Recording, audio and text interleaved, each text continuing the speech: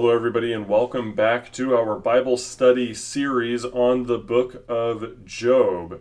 Now, I would like anybody listening to this to have their Bibles open to James chapter 5, but before we begin to dive into what St. James has to say and later what Job has to say, this is a reminder for everybody listening on SoundCloud that this recording was live streamed.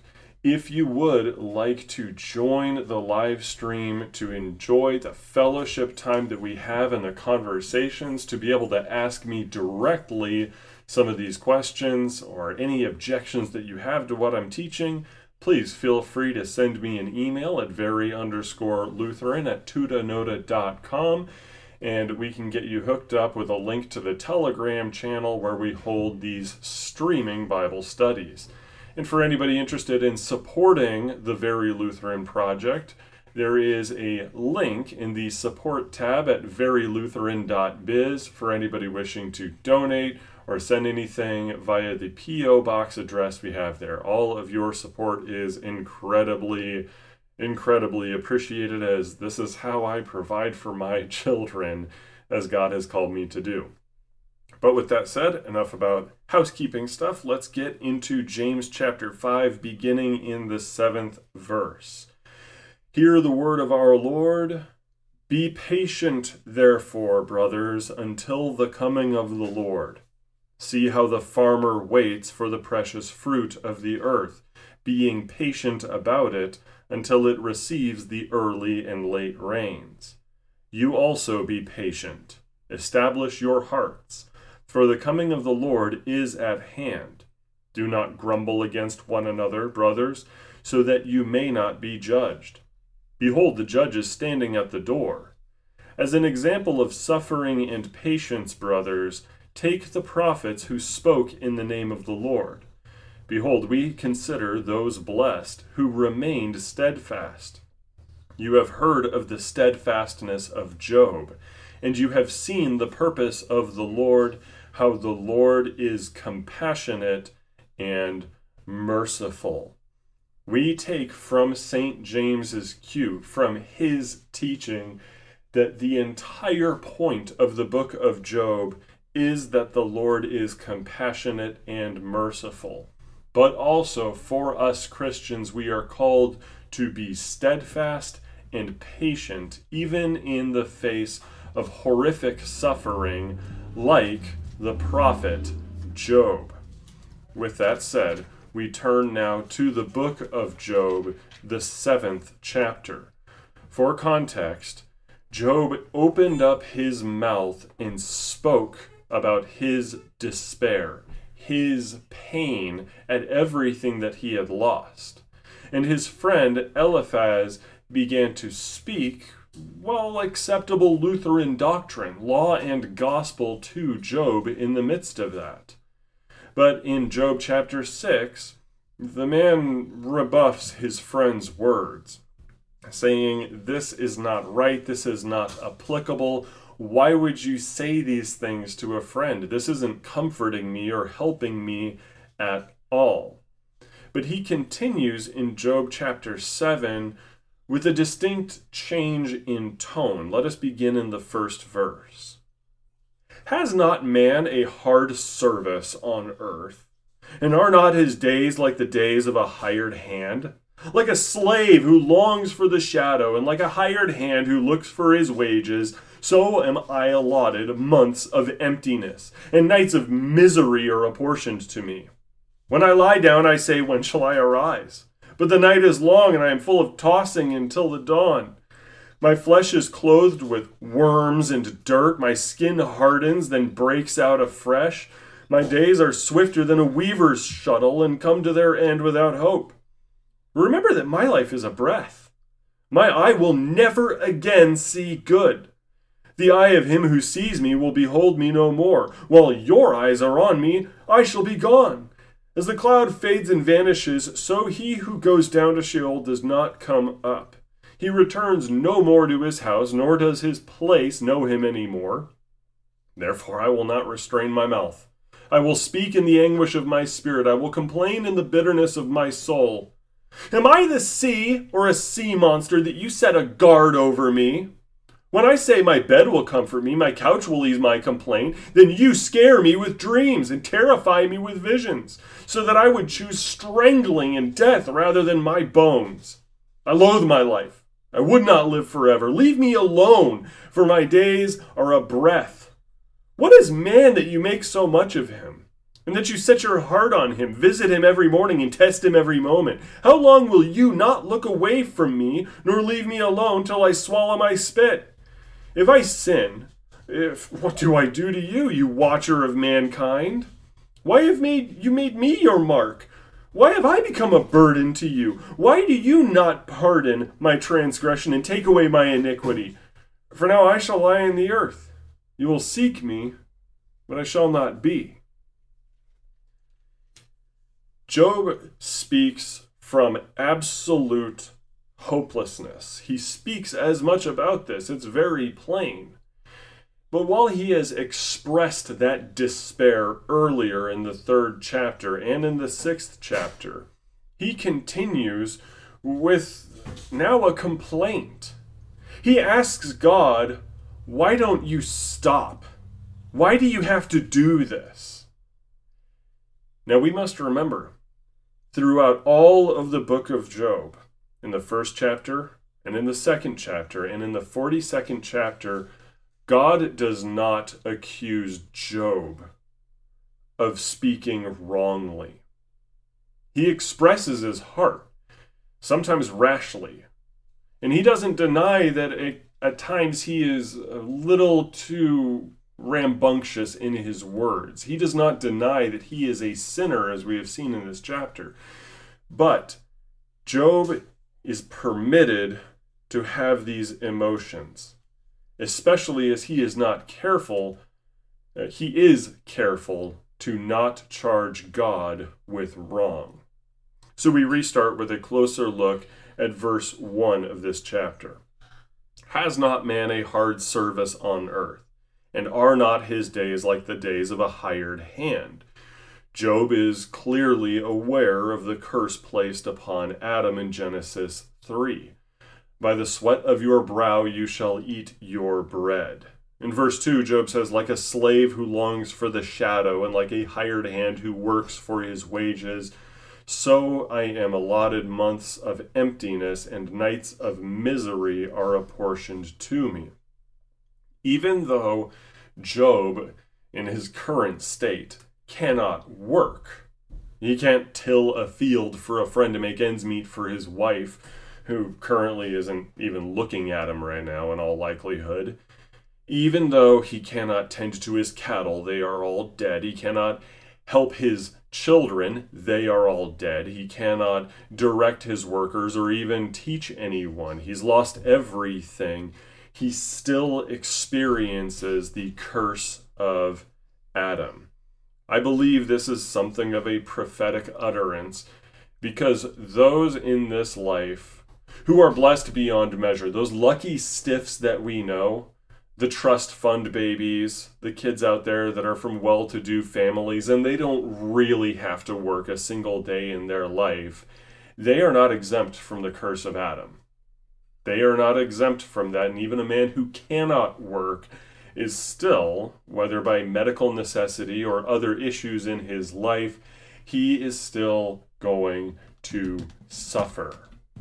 And so Job, clearly we understand his suffering. Terrible things have happened to him, but the aspect of human suffering is universal regardless of circumstances.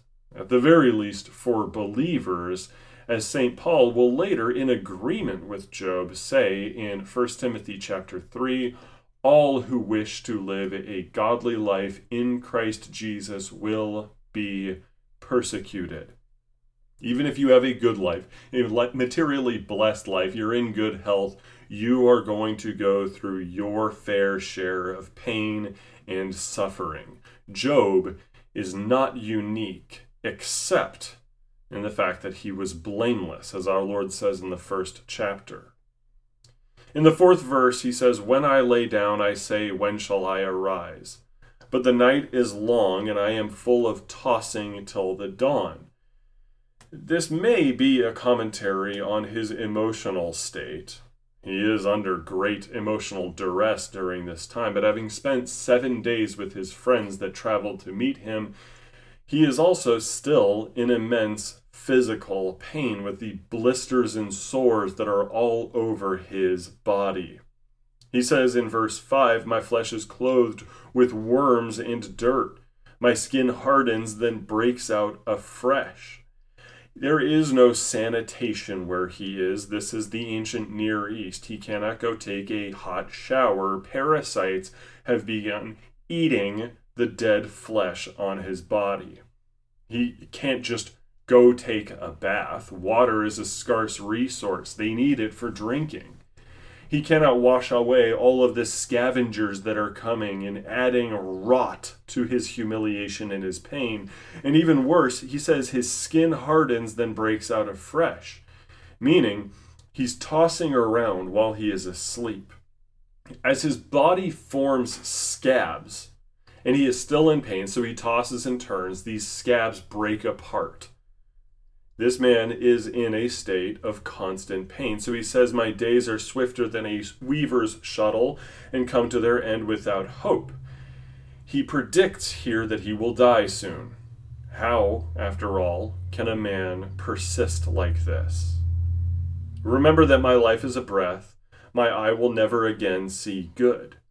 Job is wrong, as anybody who has read the last chapter of Job can ascertain.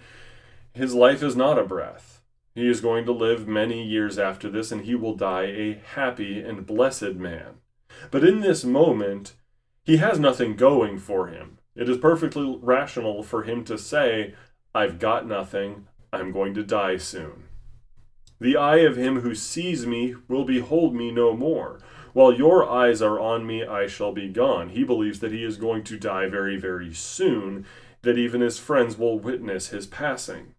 As the cloud fades and vanishes, so he who goes down to Sheol does not come up. He returns no more to his house, nor does his place know him any more.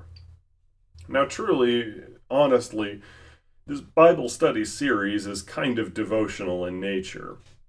We do bring up doctrine where it is spoken of, and we speak about what the Bible teaches on it, but Job is a text to be wrestled with. If you have spare time, I highly recommend reading and studying on Dr. Luther's doctrine of tentatio, struggle, in which the pastor or layman or theologian who reads Holy Scripture, he's going to have to struggle with the text at times. He's going to have to wrestle with God and what God is saying. What does not make sense to our flesh, that does make sense to God, is going to lead to tension that must be resolved, sometimes by experience. That is tentatio. And there is the mind involved in that, what we know theologically. And here, Job mentions Sheol. What is Sheol? Sheol, often translated the grave, is where people in the Old Testament went when they died. It's not just the grave. The author of Ecclesiastes, King Solomon or Koheleth, he speaks about Sheol in detail. It's a gray, shadowy place where you're not quite aware of what is going on. It's very dreamlike, and you can't even tell your right hand from your left. Later on, something gets clarified about Sheol in Luke chapter 16, Lazarus and Dives, in which our Lord Jesus does speak of a great chasm there. On one hand, Abraham, with Lazarus resting in Abraham's bosom, while Dives, the rich man, suffers in pain until Judgment Day. Does this apply to believers today? No. If you are a baptized believer in Christ Jesus, upon the moment of your death, which won't feel like death, you will be with our Lord. It'll be a good thing. You will go directly where all of the other saints are, mentioned in Revelation chapter 7. But before the atonement, before our Lord Christ went to the cross for us and for everybody throughout all history, saints went to Sheol. And we don't know that much about it, except it is equivocal to Hades in the New Testament. Think of it as something of a refrigerator in hell. But we move on. In verse 11, Job decides once more, speaking of his destitute state, he gets frustrated and finally says, I will not restrain my mouth. I will speak in the anguish of my spirit. I will complain in the bitterness of my soul. I'm dying anyway. I don't have any hope. I've lost everything, and now I'm in constant pain. My flesh is rotting away. There's worms eating, and I can't even bring myself to get them off of my body, and nobody's helping me. Fine, I'm going to speak my piece, is the attitude one gets from the text. Now he addresses God directly. For the first time, he says, Am I the sea or a sea monster that you set a guard over me? Well, God will speak about Leviathan later. Job doesn't know all the details about that, but if there is some big beast here, he says to God, Why do you set a guard over me? As a reference to his friends. They are acting like something of a guard. After all, the man has been popping his blisters with a potsherd, sharp enough to do so. There must be a concern that he's going to kill himself. In one sense, God did send Job's friends to comfort him. And there's nothing wrong in saying that, but Job is frustrated by it. Verse 13, When I say my bed will comfort me, my couch will ease my complaint, then you scare me with dreams and terrify me with visions, so that I would choose strangling in death rather than my bones. He can't sleep. Even if he does finally fall asleep, in spite of the pain that he is going through, the emotional torment that he's going through is giving him awful dreams, awful visions. Can you imagine losing your most beloved children, and then you have nightmares recounting their death? It's a terrible fate. It's a terrible thing to happen to you, to dream about it every single night. Now, there are people that lose everything. Absolutely everything. Their life is ruined, whether by malicious actors or by economic distress or something they cannot control. As somebody who's been through that more than once, I can tell you, you dream about it. And chances are, if you've gone through it, you have too. The heart explores human thoughts, emotions, and memories as we dream. And Job says it's not just that. God is terrifying him with visions. And he wishes he would die. I would choose strangling in death. Let somebody kill me. I loathe my life. I would not live forever. Leave me alone. Now we could say that Job is speaking to his friends here. After all, perhaps he's speaking to his friends setting a guard over him. We could try to comfort ourselves with that, because who in their right mind would ask God to leave them alone? But then, he says in verse 17, What is man, that you make so much of him, that you set your heart on him, visit him every morning and test him every moment? Oh no, that is not Job's friends. Now it's interesting that we should read, What is man? What is man that you make so much of him? For a moment, entertain this. Psalm 8, verse 4. What is man that you are mindful of him? And the Son of Man that you care for him? And you've made him a little lower than the heavenly beings and crowned him with glory and honor. You've given him dominion over the works of your hands. You have put all things under his feet.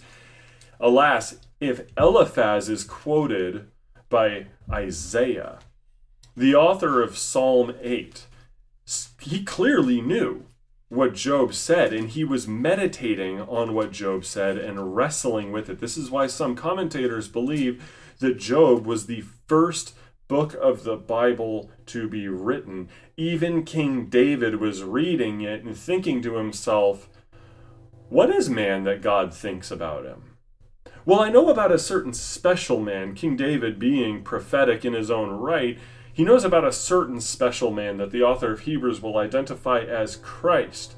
who temporarily was made a little lower than the angels, who was humiliated. But the first one to ask this question, boldly, I might add, was Job.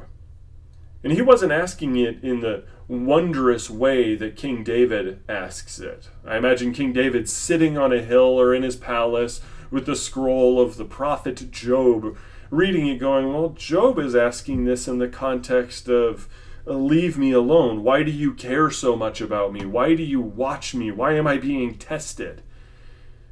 David says, wait, no, this same God blesses us.